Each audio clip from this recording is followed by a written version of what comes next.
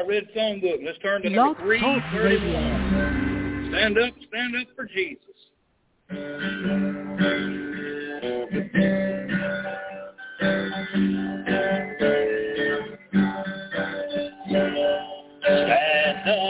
Stand up for Jesus. He soldiers of the cross. Lift high his royal banner. It was not suffer lost. From victory unto victory, his army shall we lead. Till every foe is vanquished, and Christ is Lord indeed. Stand up for Jesus, the trumpet call obey. For to the mighty conflict, in this is glorious day. That our men now serve him, against all numbers known. Your courage rise with danger, and strength to strength of old. Stand up for Jesus, and in his strength alone. The arm of flesh will fail you, he dare not trust your own. Put on the gospel armor, and watching unto prayer, where duty calls for danger, he never running there. Amen. All right. Jackson, come on, help us with the offering this morning. Amen. Prayer requests this morning. Yeah, we got prayer requests.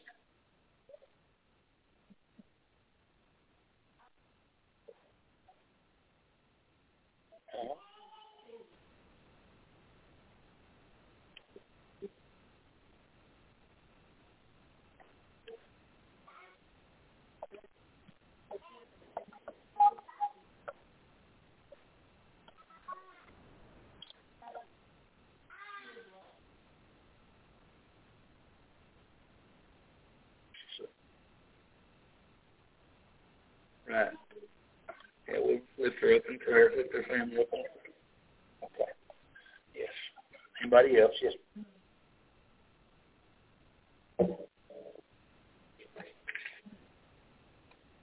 Goodness. Yeah. Oh, mercy. Anybody else? Yes, Miss Charlotte? Yes, ma'am. Yes, ma'am. Yes.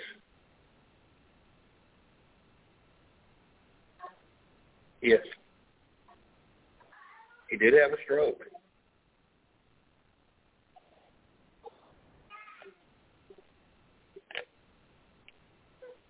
Yeah. Wow. Yeah. Pretty God they figured it out so he didn't have another one. All right. I'm sure there's others of the prayer requests this morning. Yeah, absolutely. Remember to pray for them. Remember to pray for Scott. He's trying to get back here with us. He's just dealing with a lot of health issues.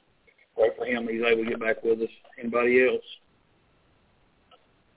All right. Well, y'all remember to pray for me. I need your prayers. We all need your prayers. Amen. Let's lift one another up in prayer.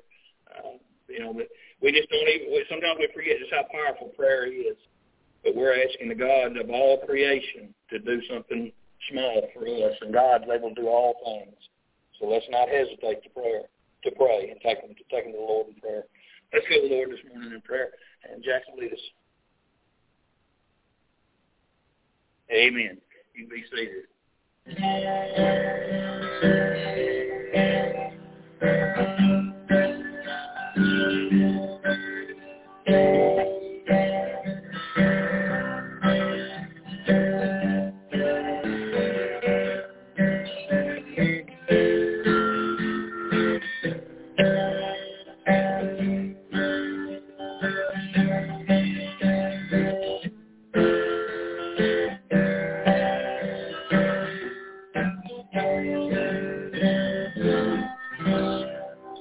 let's turn to 174. 174.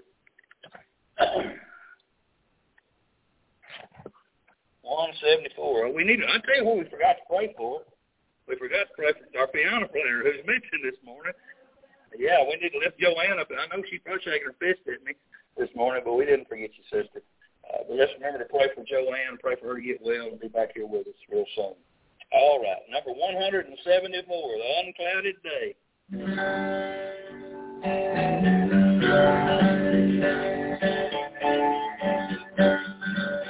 Oh, they tell me of a home far beyond the sky.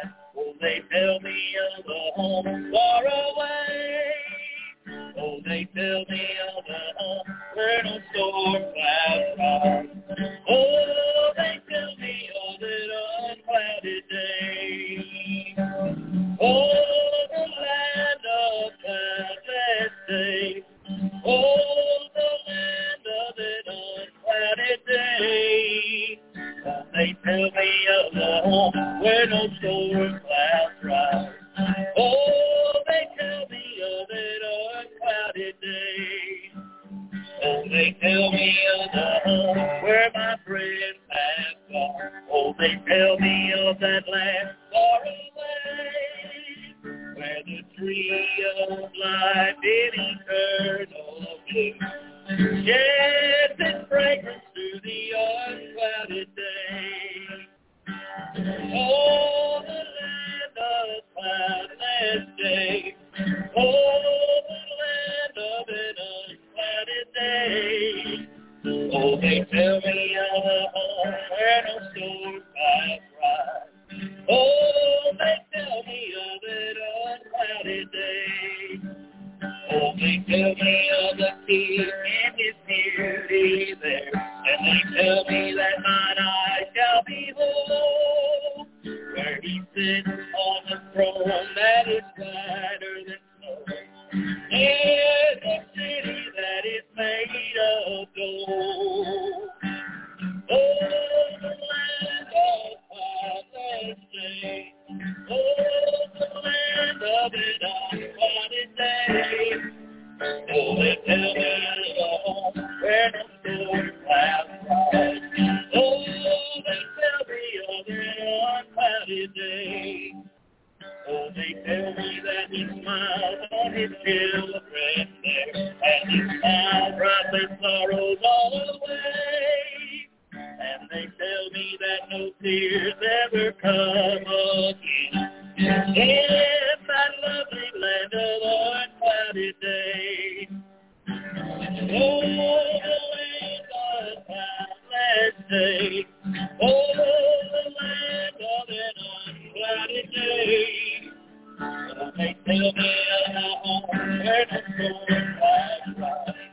Oh, they tell me of an unclouded day.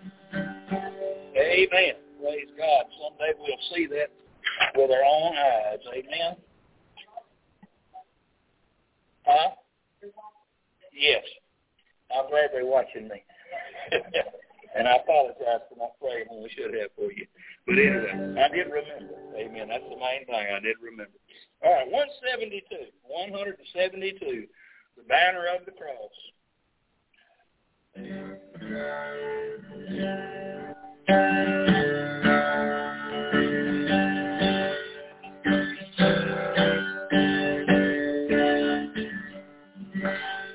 There's a royal banner given for this flag to the soldiers of the King. As an inside prayer we lift it up today, while his ransom ones we sing. Marching on, we'll write down every faithful love, as we crown him King, we'll call and sing, neath the banner of the cross. And the foe may rage and gather as the flood, let the standard be displayed. And beneath its folds as soldiers of the Lord, for the truth be not dismayed. Marching on,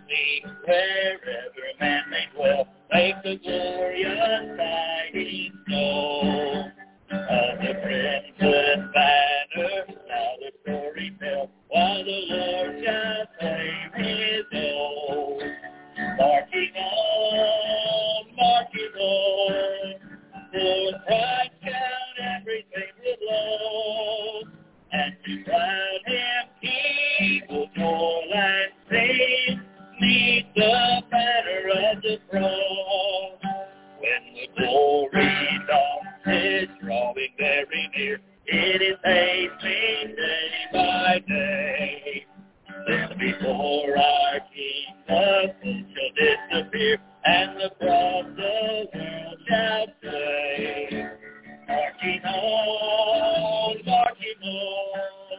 for Christ down every faithful love, and to crown him king for that sing, neath the banner of the cross. Amen. Praise God. That's in my song service going fast. Turn to number 1.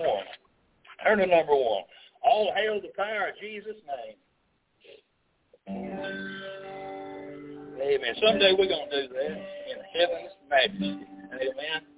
We're going to hail the Lord Jesus Christ. Amen.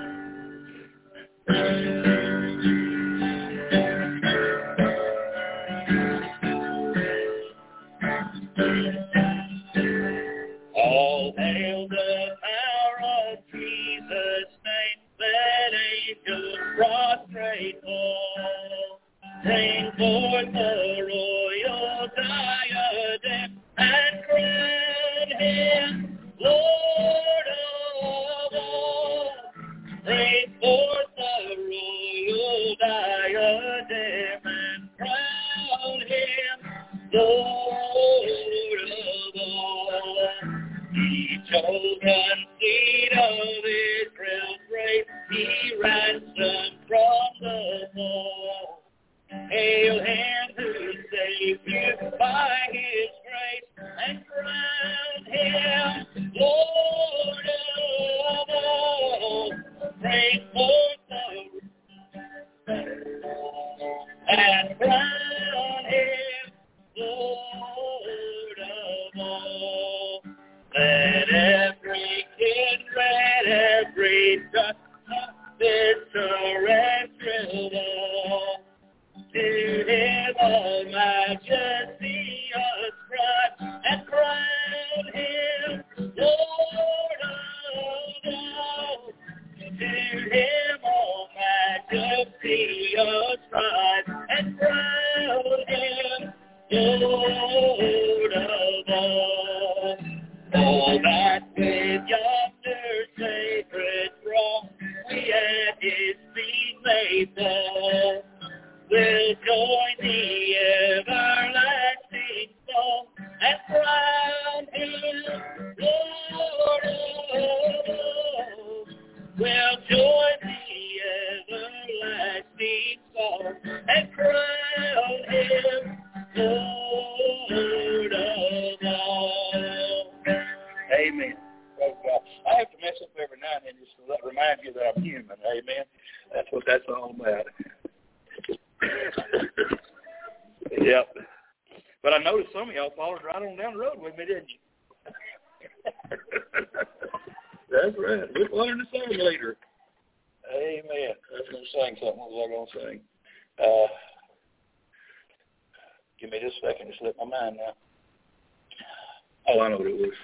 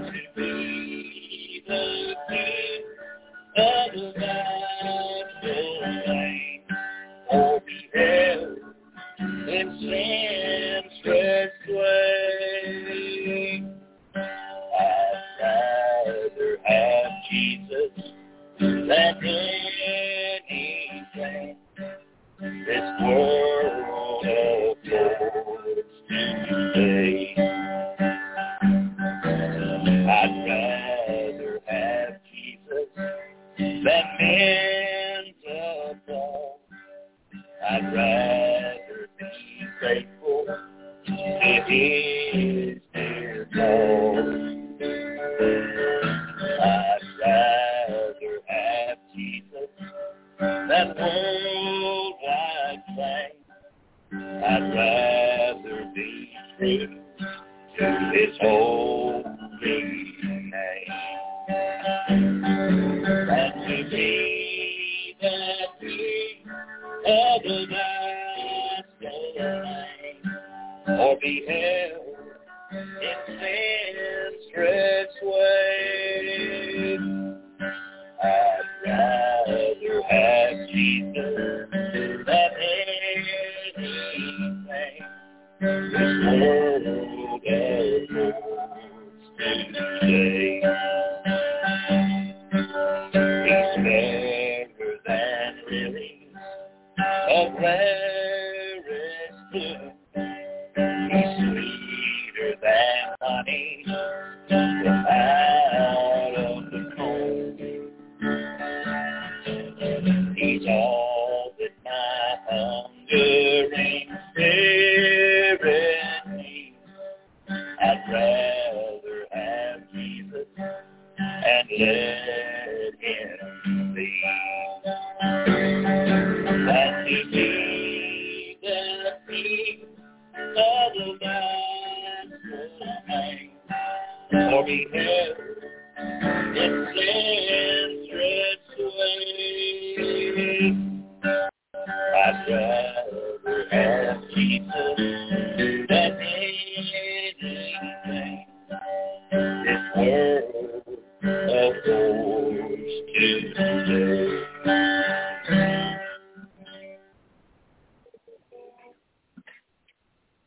Without a doubt.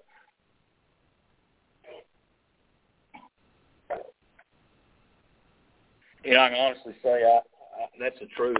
I don't want this world. You know, I had I won't say it was a good opportunity. It was not a good opportunity, but I had an opportunity in life to see both sides.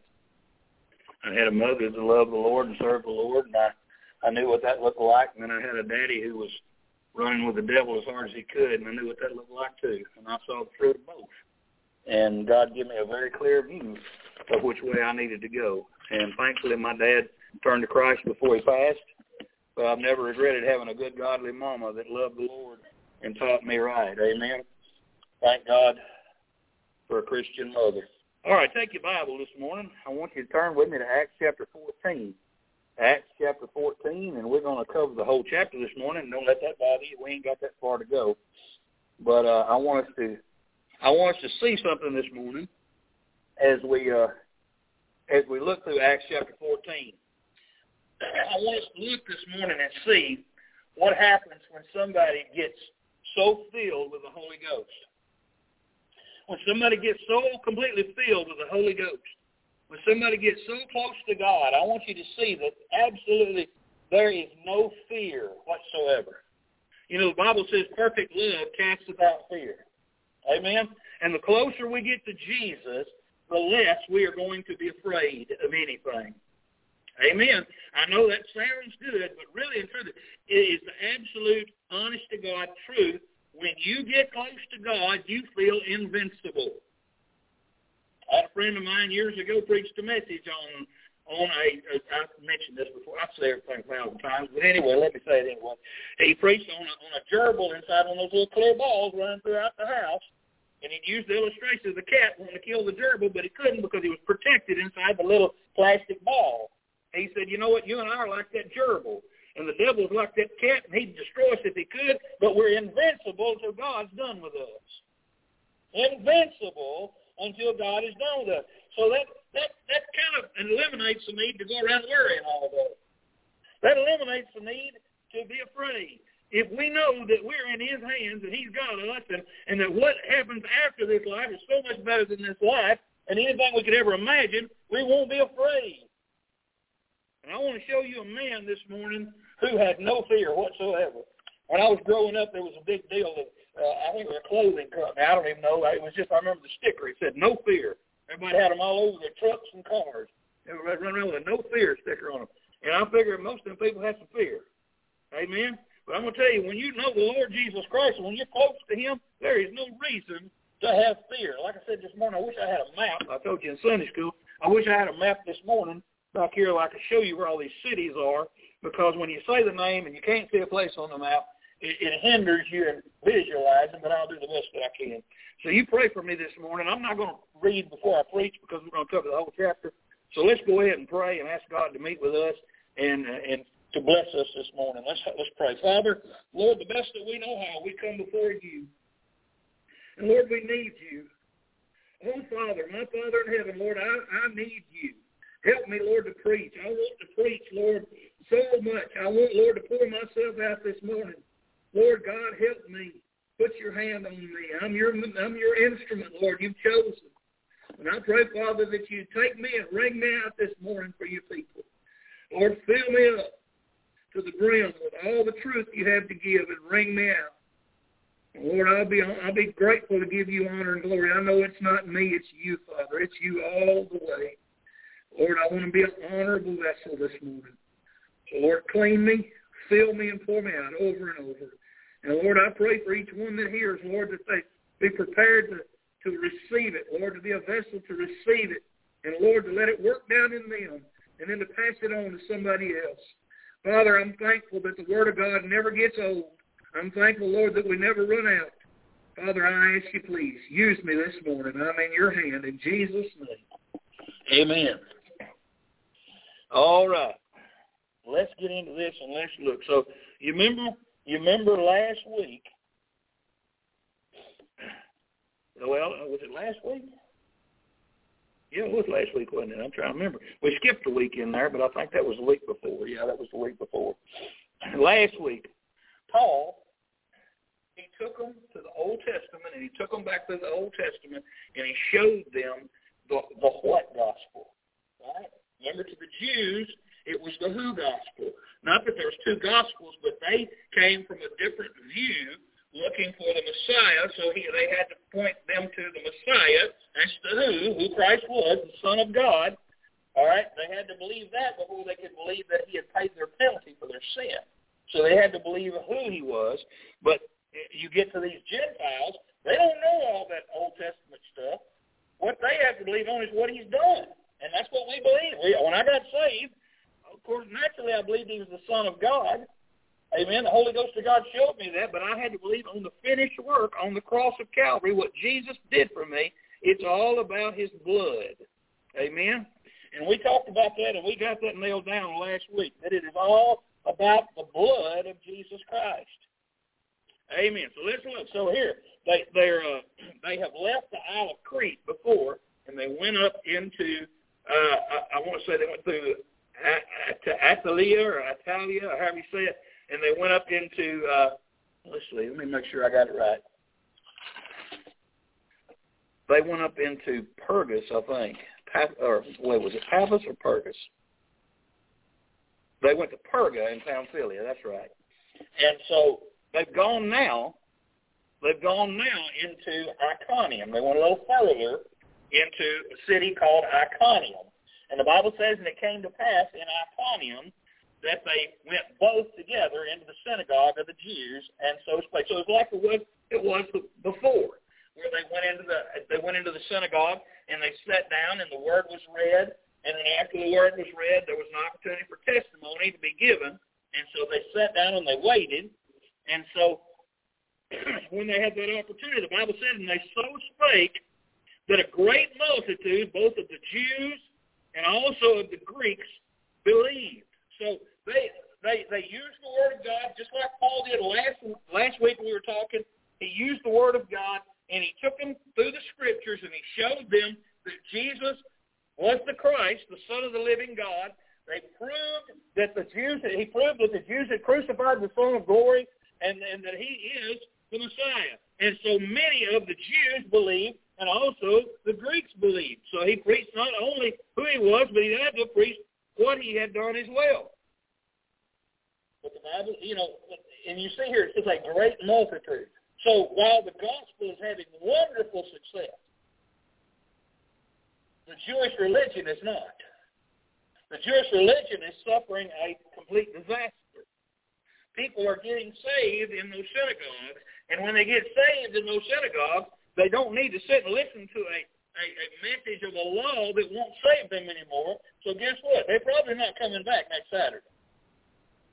I can't swear that, but they probably not. And if they do come back, they may be challenging the priests on some of the things that they're saying. So it's becoming a disaster for the priests in the temple, and so they don't like it at all. And the Bible said, but the unbelieving Jews, so here's the crowd that don't want them in there preaching that, they stirred up the Gentiles and made their minds evil affected against the brethren. I suppose they said things like, these guys have come in here and they have tried to change everything. We've lived in peace and harmony together and got along up until now, and we found a way to get along even though we believe different, this, that, and other. And now these guys have come in and tried to tear up everything. And if you don't put a stop to it, it's going to ruin this whole city. I can hear them now. You've got to stop this. This is absolute outrage. They're going to ruin our temple. Stirred them up and made their minds evil affected against the brother. So we've got to get rid of these guys. And the Bible says that long time, therefore, abode they speaking boldly in the Lord. So they didn't just show up that one Saturday and preach. They continued to come back in Iconium. They continued to go out into the community and witness and go from house to house and share and visit. All right, so they're doing all kinds of a work there in Iconium, speaking boldly in the Lord. And the Bible says they gave testimony unto the word of his grace, that it has nothing to do with us, that it's not by works of righteousness which we have done, but according to his mercy he saved us. Amen? They're preaching grace, that it ain't nothing man can do. It's all God in his free grace. And the Bible said, and granted signs and wonders to be done by their hand. So the Lord is allowing Paul and Barnabas to do miracles. And you may say, well, why in the world is he doing miracles if he's the apostle of the Gentiles? Because he's amongst a lot of Jews. And remember, the Jews require a sign. So God is allowing Paul to still do these signs, these miracles, and he has this, and it's God giving him this power. It's not power that Paul says, okay, well, I'm out here in the desert, I ain't got nothing to drink, I'll just make me a cup of coffee. That ain't how that works. He wasn't just doing miracles as he wanted to. He was doing miracles as God allowed him or wanted him to do them. Now, I'm going to say this, and you take it for what it's worth, but I believe with all my heart.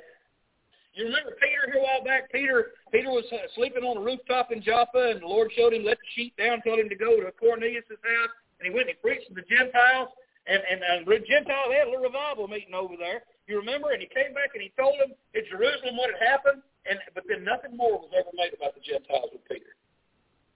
Peter totally gave up on Gentiles right then and there. He didn't go back. I believe with all my heart that Paul did all the things that he did because Peter didn't go.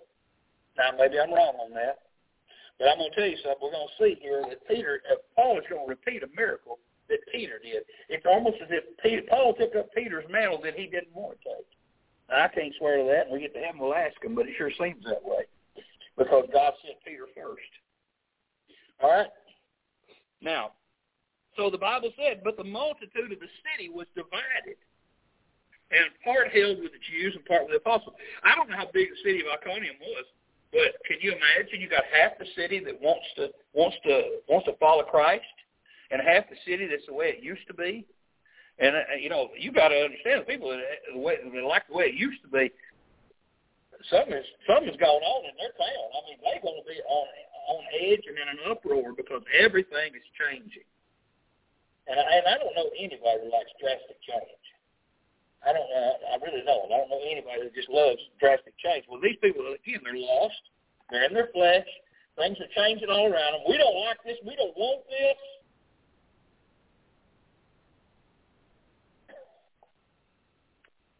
So,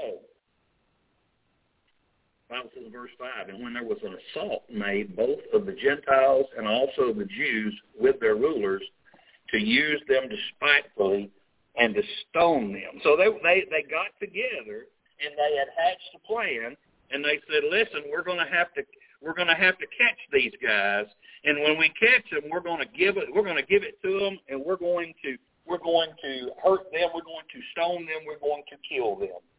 So that's all there is to it. Listen, I will tell you, preaching the gospel is a dangerous business if you're in an area where they don't want the gospel preached.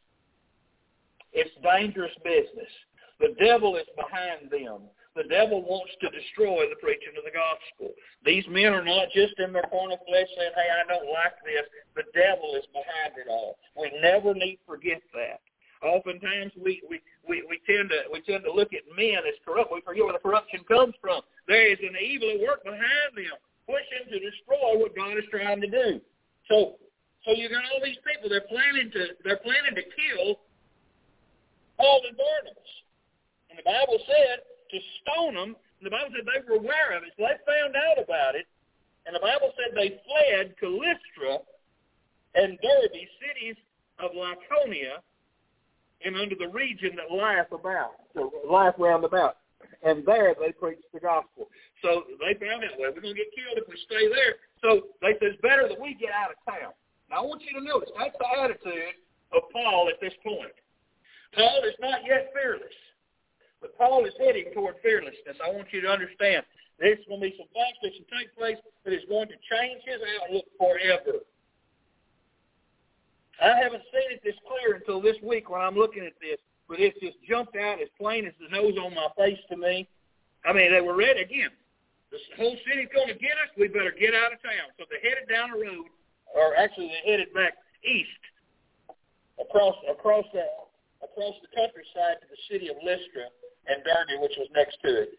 And the Bible said to the region of life about, and there they preached the gospel, and there sat a certain man at Lystra, impotent in his feet. So he's a crippled man, being crippled from his mother's womb, who had never walked. So he's sitting there watching and listening to Paul preaching. And the same heard Paul speak, who steadfastly, Paul's sitting there watching him while he preaches. Paul caught his eye and was watching. Sometimes you do that when you're preaching. You'll see somebody sitting out there listening, and man, they're really into it, and you start preaching to them because you can tell they're really paying attention to what you're saying, and they're hungry for what you're saying. And that's what Paul was doing. He was looking out there, and he saw this young man sitting there, crippled fellow sitting there, and he's watching him intently. All right, and Paul said he perceived that he had the faith to be healed. And he said with a loud voice, stand upright on thy feet. This guy had never stood up in his life. The Bible said, and he leaped and he walked. Remember Peter, James, and John going into the temple? Men begging alms. Peter said, silver and gold have I none, but in the name of Jesus Christ, rise up and walk. And he took him by the hand and lifted him. When I say Peter and Paul, Paul repeats a lot of the same miracles of Peter. But the difference is more power in Paul's, you see. Because with Peter's, he had to lift him up by the hand. All Paul did was speak and say, stand up. Again, I don't know if you can make anything out of it, but I see that he's repeating these miracles of Peter. So he jumped up and he walked around. And the Bible says when the people saw what Paul had done, they lifted up their voices, saying in the speech of Lycaonia, the gods are come down to us in the likeness of men. These are not people who are, we're not talking about people who are Jewish. We're not talking about the Jews in the synagogue. We're talking about the heathen, pagan people of Lystra. These are people who worship Roman gods and Greek gods and all these different gods and goddesses. These people are the ones who are watching this. And Paul's preaching, and this guy, he heals him, he stands up on his feet, and everybody said, the gods are come down to us. These gods, these false gods that they had been worshiping. And they called Barnabas Jupiter. Jupiter, that's the god of thunder.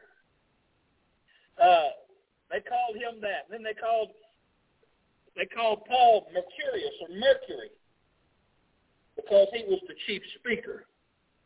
I want to say that was their god of communication, Mercury. I looked that up. I was looking at that earlier. So they said, these are gods. And when they said that, the priest of Jupiter, the Bible said, which was before their city, brought oxen and garlands under the gates and would have done sacrifice with the people. Oh, man, I mean, they got an uproar. They said, hey, the God of the Jupiter's come down to earth, Mercury's come down to earth. Go get some sacrifice. Let's sacrifice. Let's have a big pagan festival here to the gods that have come down to us. Now, do y'all remember what happened when Herod, here a while back, a few chapters back, he went and spoke, and he was wearing sister told us he was wearing a woven silver garment. The sunlight was hitting him, and it was just beaming lights everywhere out from him. And they said it's the voice of a God and not of a man. And he liked that. And when he didn't rebuke them, he was smitten with worms, and the angel of the Lord smote him, and he died. And here we have everybody shouting, it's God's come down to us. And you notice what the reaction was from Paul and Barnabas. When the apostles, Barnabas and Paul, when they heard of that, they rent their clothes and ran in among the people crying out. When they said they rent their clothes, that don't mean that other people pay money and wear them. Of course, it meant they reached up and grabbed them, and they went, rip! And they ripped them wide open, tore their garments wide open, or reached down and yanked them off and flung them off of them. And that was a symbol of disgust. That was a symbol of absolute repulsion. And they cried out. They cried out and said, sirs, why do you do these things? We are men of like passions with you. We're just men. Don't dare call us a God. I believe Paul had heard about what happened to Herod. I think Paul was like, I'm going to make very abundantly plain that I ain't nothing but a servant of the living God. He said, don't do this. I am the same as you. He said, and I preach unto you that you should turn from these vanities. This is emptiness. That's what that vanity means. It's absolute a worthless waste of your time unto the living God which made heaven and earth and the sea and all the things that are therein, who in times past suffered all nations to walk in their own ways. Nevertheless, he left not himself without witness, in that he did good, and he gave us rain from heaven and fruitful seasons, filling our hearts with food and gladness. And with these things scarce restrained they the people, which had not done sacrifice unto them. They were trying their best to stop these men from coming in there and flipping an all-out pagan festival all around them. But the Bible said they scarce restrained them. No matter what Paul said, they were bent and determined that they were going to have their little pagan festival. Right in the middle of all that, there came thither certain Jews from Antioch and Iconium. Well, that was the first place they were at where they had trouble with it. They came from Antioch. They didn't want to hear it down there. There's a bunch of them down there that got mad and run them off. Remember what they done? Shook the dirt off their feet. Okay? And they went down to Iconium. What they want to do? They want to stone them to death. So you got people that are mad from Antioch of Pisidia. You got people that are mad from Iconium. And they all get together. They say, hey, they went down yonder. Let's go down yonder and get them. So in the midst of all these things happening, you say it couldn't get any worse. Oh, yeah, it got worse. Lots worse. I mean, Paul and Barnabas, they thought they were going to have a good day preaching, but they got out there, and it turned into a terrible, disastrous day. Not only did they not hear them, they thought they were fake pagan gods and started worshiping them. And they can't stop them from doing it. And then in the middle of all that, here comes these Jews that want to kill them. In the middle of all this frenzy, and they turn to all these pagans and say, hey, these guys are fraudulent. These guys have tore up things in our cities, 2 cities down. We need to get rid of these guys. And they persuaded the people, the Bible said. And having stoned Paul, threw him out of the city, supposing he had been dead. So what did they do? They ran him over into a place where they had designated to stone people. It was a pit. Put them down in there. There's nowhere you could run. And people gather all around the pit. And they pick up rocks. They pick up rocks, big holes with both hands, and get them over their head. Right down there. Can you imagine somebody throwing a rock this big hit you in the head with it? I mean, you're very blessed if you're knocked unconscious on the first lick. But they kept throwing and kept throwing and kept throwing. And oftentimes it said that they would just keep throwing rocks until they completely buried a person in rocks. And oftentimes that's where they buried them. They just left them there, covered up in a pile of rocks. Well, they kept throwing rocks and kept throwing rocks and kept throwing rocks until Paul was laying there lifeless. And the Bible said they drew him out of the city, supposing he had been dead. So they picked him up and they carried him outside the city and threw him outside the gates. They took his lifeless body and threw him out on the side of the road like a dead dog. Now I want you to turn your Bible to 2 Corinthians 12. 2 Corinthians 12. Paul's going to talk about this. I know y'all know where I'm going, but it won't hurt to turn there and read it. 2 Corinthians chapter 12, verses 2 through 4. 1 Corinthians 12, 2 through 4.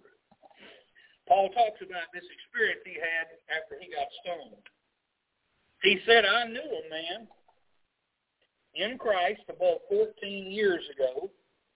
And if you take where he's at right now, when he says this, when he writes that letter in 2 Corinthians, and you go back 14 years ago, you'll find yourself right here in the timeline in Acts chapter 14. So we know Paul's talking about himself.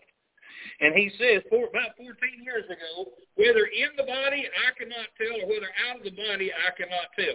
Now, why did he say that? Well, because his body's a dead body laid on the side of the road. How does he know how it was? He wasn't there. He was gone from his body. And he said, God knoweth, though. God knows what happened to me. Such a one caught up to the third heaven. That don't mean he was floating around up above our heads.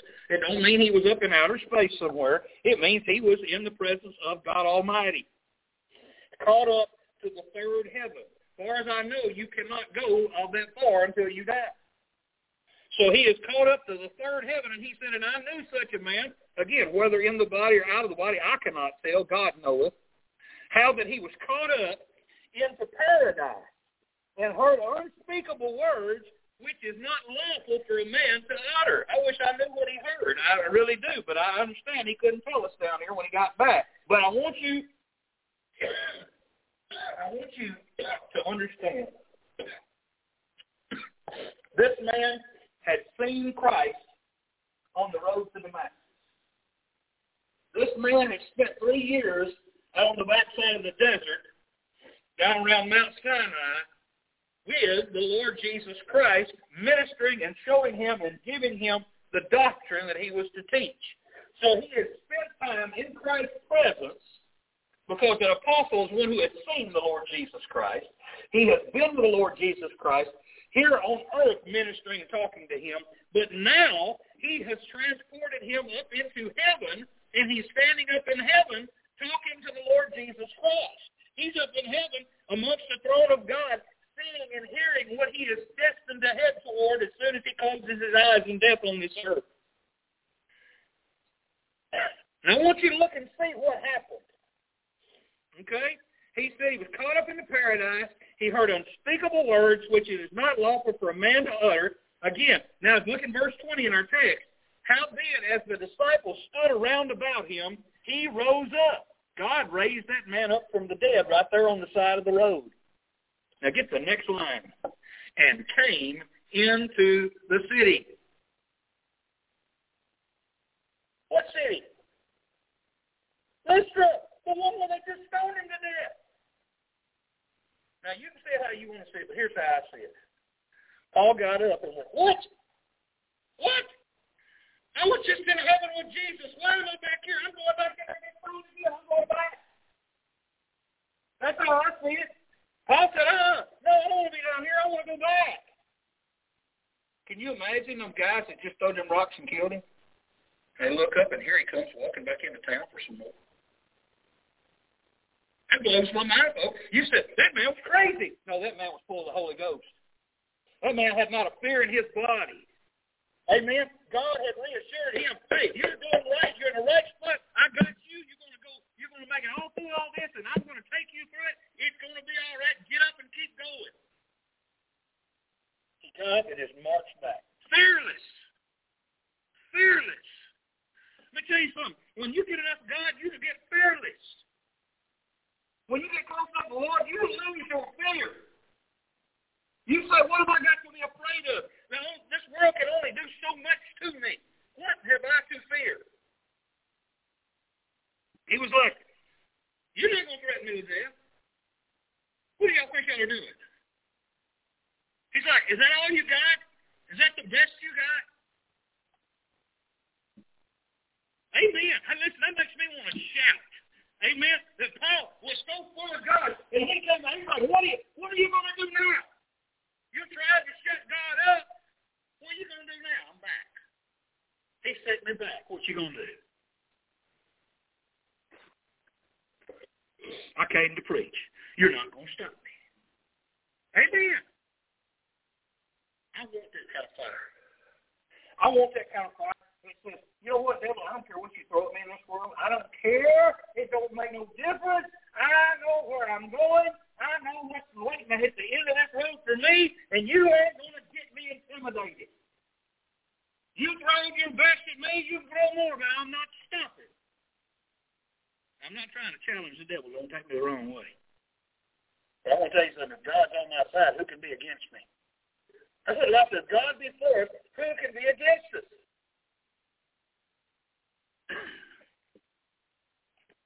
So he got up and walked right back. It's just amazing to me that he got up and walked right back. And the Bible said when they had preached the gospel to that city, and it taught me because I went to Derby the next day.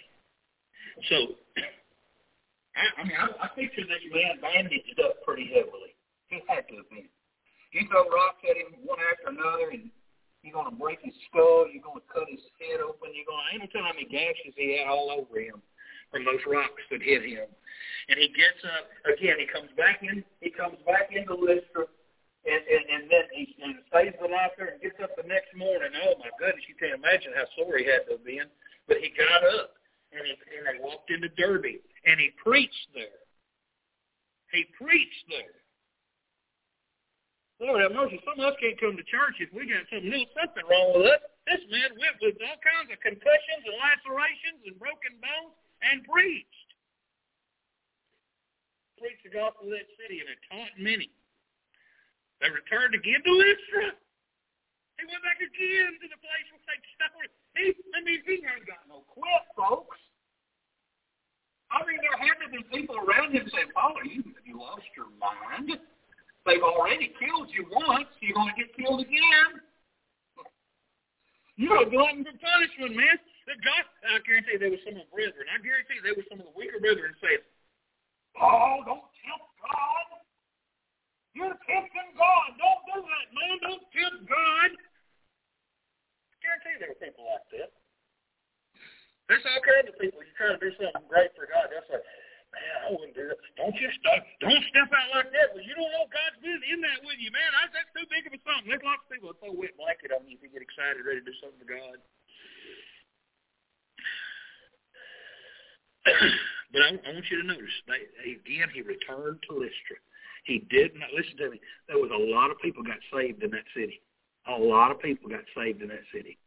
There were people there were forming a church in that city after they preached there. And can you imagine what kind of a testimony Paul would have had if he were scared to go back and preach and teach and help them to establish that church? He said, God would never call me to do nothing dangerous. God may call you to do all kinds of things dangerous. There's been a lot of missionaries been called to do all kinds of dangerous things that have died in the service of the Lord. Some before they ever got their purpose accomplished. But yet, and immediately my mind goes to Jim Elliott. Immediately, he went and flew down to the Auca Indians trying to reach them. And the first times that they made contact, they killed him. Yeah, his wife Elizabeth Elliot's widely known all over the world that she did a great, tremendous work after his death. But you know what? He wasn't afraid. He wasn't afraid to go. The Bible said they went to Lystra, they went to Iconium, and they went to Antioch. They went back to the cities that hated them. He went back. The ones who hated them, we're going to stone him in it. We're going to stone him in Iconium. They ran him out of town in Antioch. They stoned him in Lystra, but he went back to every single one of them. Look at verse 22. Why did he go back? Confirming the souls of the disciples.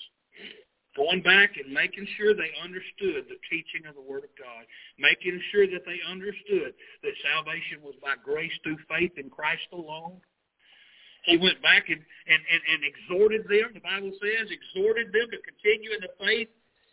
And he said, notice what he says, and that we must, through much tribulation, enter the kingdom of God. And I'm going to tell you, I bet he did that with bandages all over his head. He probably did that. I'm telling you, he probably was scarred and scabbed and bruised. And don't tell you how many shades of colors from the bruises all over him, but stood up in there and with that kind of a powerful testimony and said, don't quit. Don't quit. Yeah, it's kind of hard to say, I'm going to give up when I look at him and say, look what he did. He didn't quit. What a powerful testimony for somebody to just keep on going.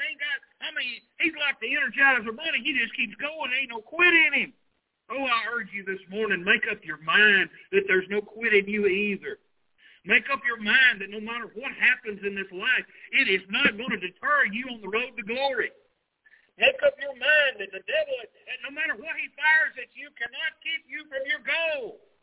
Because God is the one who's driving you. God is the one who's putting your feet one in front of the other. God is the one who's drawing you to a finished and completed end. God is in control, and we need not bow down, quit, or sit down, or give up because the devil threatens us. So he's telling us, look, it's not going to be easy. It's not going to be perfect. There's going to be hard times. There's going to be hardships. It may get dangerous for some of us, but we cannot quit. The Bible said there must have been some men who stood up and said, you know what, Paul, we believe you, because they were ordained, elders ordained in every church.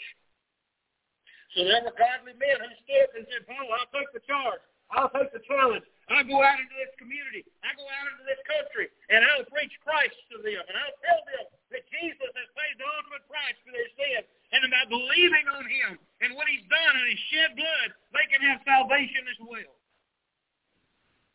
I'm going to tell you, it spreads. When one Christian gets courage in the Lord, another says, hey, we can do something here. That's how revival takes place. You realize that's how revival takes place? God deals with one, and they get concerned and convicted, and they get on their knees, and like we were talking about in the Sunday school, they repent. They say, God, I've been wasting all this time. I've been making a mess of this life you gave me to live. I've been making a mess of my salvation. Lord God, please, I need you in control. I'm going to get off the throne of my heart. I'm going to let you back on the seat you belong on, and you have got the wheel.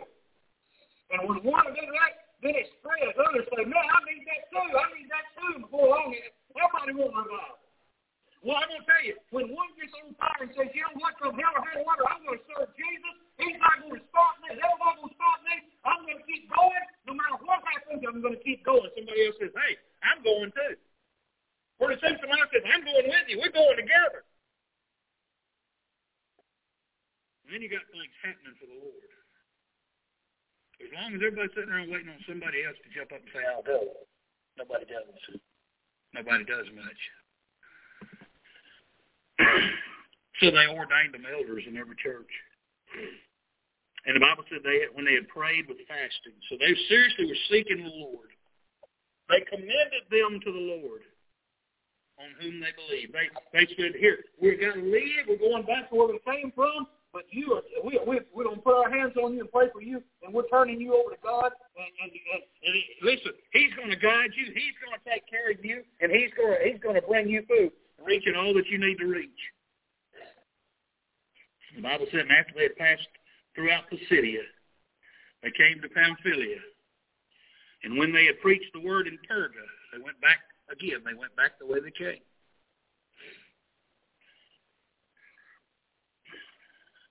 They went down to Italia, that's down the coast. And from thence they sailed to Antioch, from whence they had been recommended to the grace of God for the work which they fulfilled. So it wasn't easy, was it? The devil tried to stop them the whole way. It ain't never going to be easy. When you said, listen, if somebody here this morning, if God were to begin to work on your heart and say, you need to be a witness for Christ. You need to be a better witness than you have been. I promise you, you'll face some difficulty. Again, because you got a devil to fight. But I promise you this, God will give you all the help you need to accomplish what he set you out to do. And you'll inspire somebody else who will inspire somebody else. We can't sit around and look at the times we're living in and say, oh, it's just too tough. It's just too difficult. It's too dangerous. Listen, if we live like that, the world's going to go to hell. We can't look at the world and see the danger and let that scare us. And we have a God who's all-powerful. And the Bible says that, verse 27, and when they would come and had gathered the church together, that's the church at Antioch, they rehearsed all that God had done with them and how he had opened the door of faith unto the Gentiles. And they abode a long time with the disciples. He opened the door of faith to the Gentiles. It took some suffering. It took some trial. It wasn't perfect. It wasn't easy. I mean, Paul had to endure suffering. He had to face opposition. He had to suffer physically. But nevertheless, did he stop? No. He got more determined. It seemed like the more the devil tried to do against him, the more determined Paul became. I'm going to tell you something this morning. If we never get determined, we'll never accomplish anything. If we never decide to go all in for Jesus, we'll never see what all Jesus can do. But if you, I, one of us, God begin to work on us, and we submit to him, and we take a hold of this commission that God has given to each and every one of us, and we put it in God's hands, we'll face some opposition. But if we won't quit, we'll make a determination, God, I'm going to stay with you the whole way. I'm not going to give up. I'm going, from this point forward, Lord, I'm going to be the witness that you called me to be. Lord, from this point forward, I'm going to pray. I'm going to seek your will. I'm going to seek your power. And I'm going to trust you. And I'm not going to work and move without you. I'm going to do as you want me to do. If we'll do that, I'm telling you folks, the devil can't stop what God wants to do. We could see revival in Clarksville, Texas, if we just believe what the Bible says and practice it. The Holy Ghost of God is just as powerful today as he was when Paul the Apostle and Barnabas were walking on the sands of Turkey, way back yonder. Still able to do today what he did back then. The question is, are we willing to let God work in us the way they were? Let's stand together.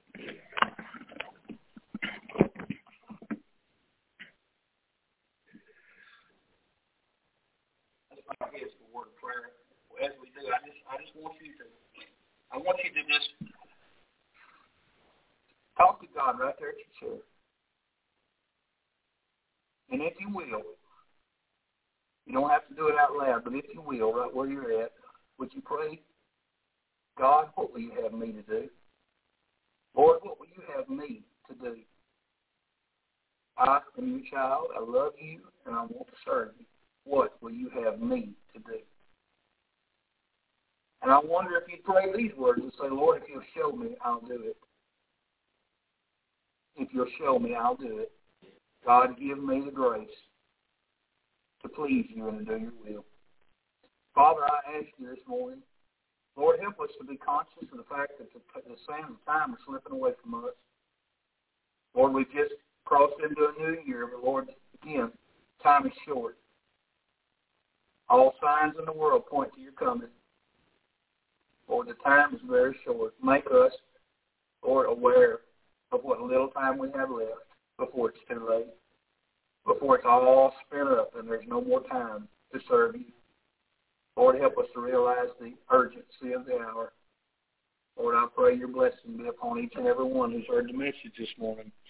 And Father, I pray, Lord, we'll take it to heart, and we'll truly seek to please you with the time that we have left on this earth. Lord God, I just pray you help us now. Lord, be with each one. Lord, there's someone in here lost. I pray this man may come to Christ and they get born again and have it settled forevermore, that their names are written in heaven by believing on the shed blood of Jesus Christ. Lord God, somebody out there listening on airwaves, I pray, Lord, this be the day that they finally get it settled once and for all. Father, we thank you for it in Jesus' name. Amen. We're going to sing number 377.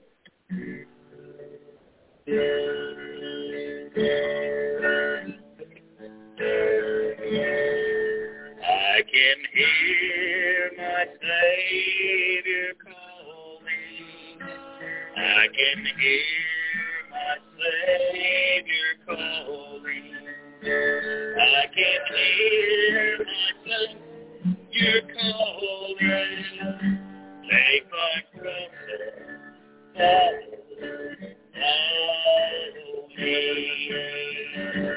Where he leads me, I will follow. Where he leads me, I will follow. Where he leads me, I will follow. I'll go with him all the way. Read the single line. He will give me grace and glory. He will give me grace and glory. He will give me grace and glory. And with me all the way. Where he leads me, I will follow. Where he leads me, I will follow. Where he leads me, I will follow. I'll go with it all the way. Amen. That ought to be our prayer. That ought to be our heart's desire. Wherever the Lord leads, that's where we want to be. Amen. That's where right there where he can use us, right close in his hand. Amen. Patiently waiting, Lord, when the time is right, take your hand and use me. Amen. God can do tremendous things with a believer. Amen. You know, again, I've said it before, I'll say it again, but the greatest ability is availability. Make yourself present at the Lord's hand, and he'll use you when the time is right. Amen? All right. Any word from anybody before we dismiss this morning? Well, it's been good to be in God's house. I look forward to seeing you back here at 6 tonight, and we're going to talk about faithfulness tonight. Amen? So you have a good afternoon with family and whatnot, and we'll see you back here at 6. Let's go to the Lord in prayer.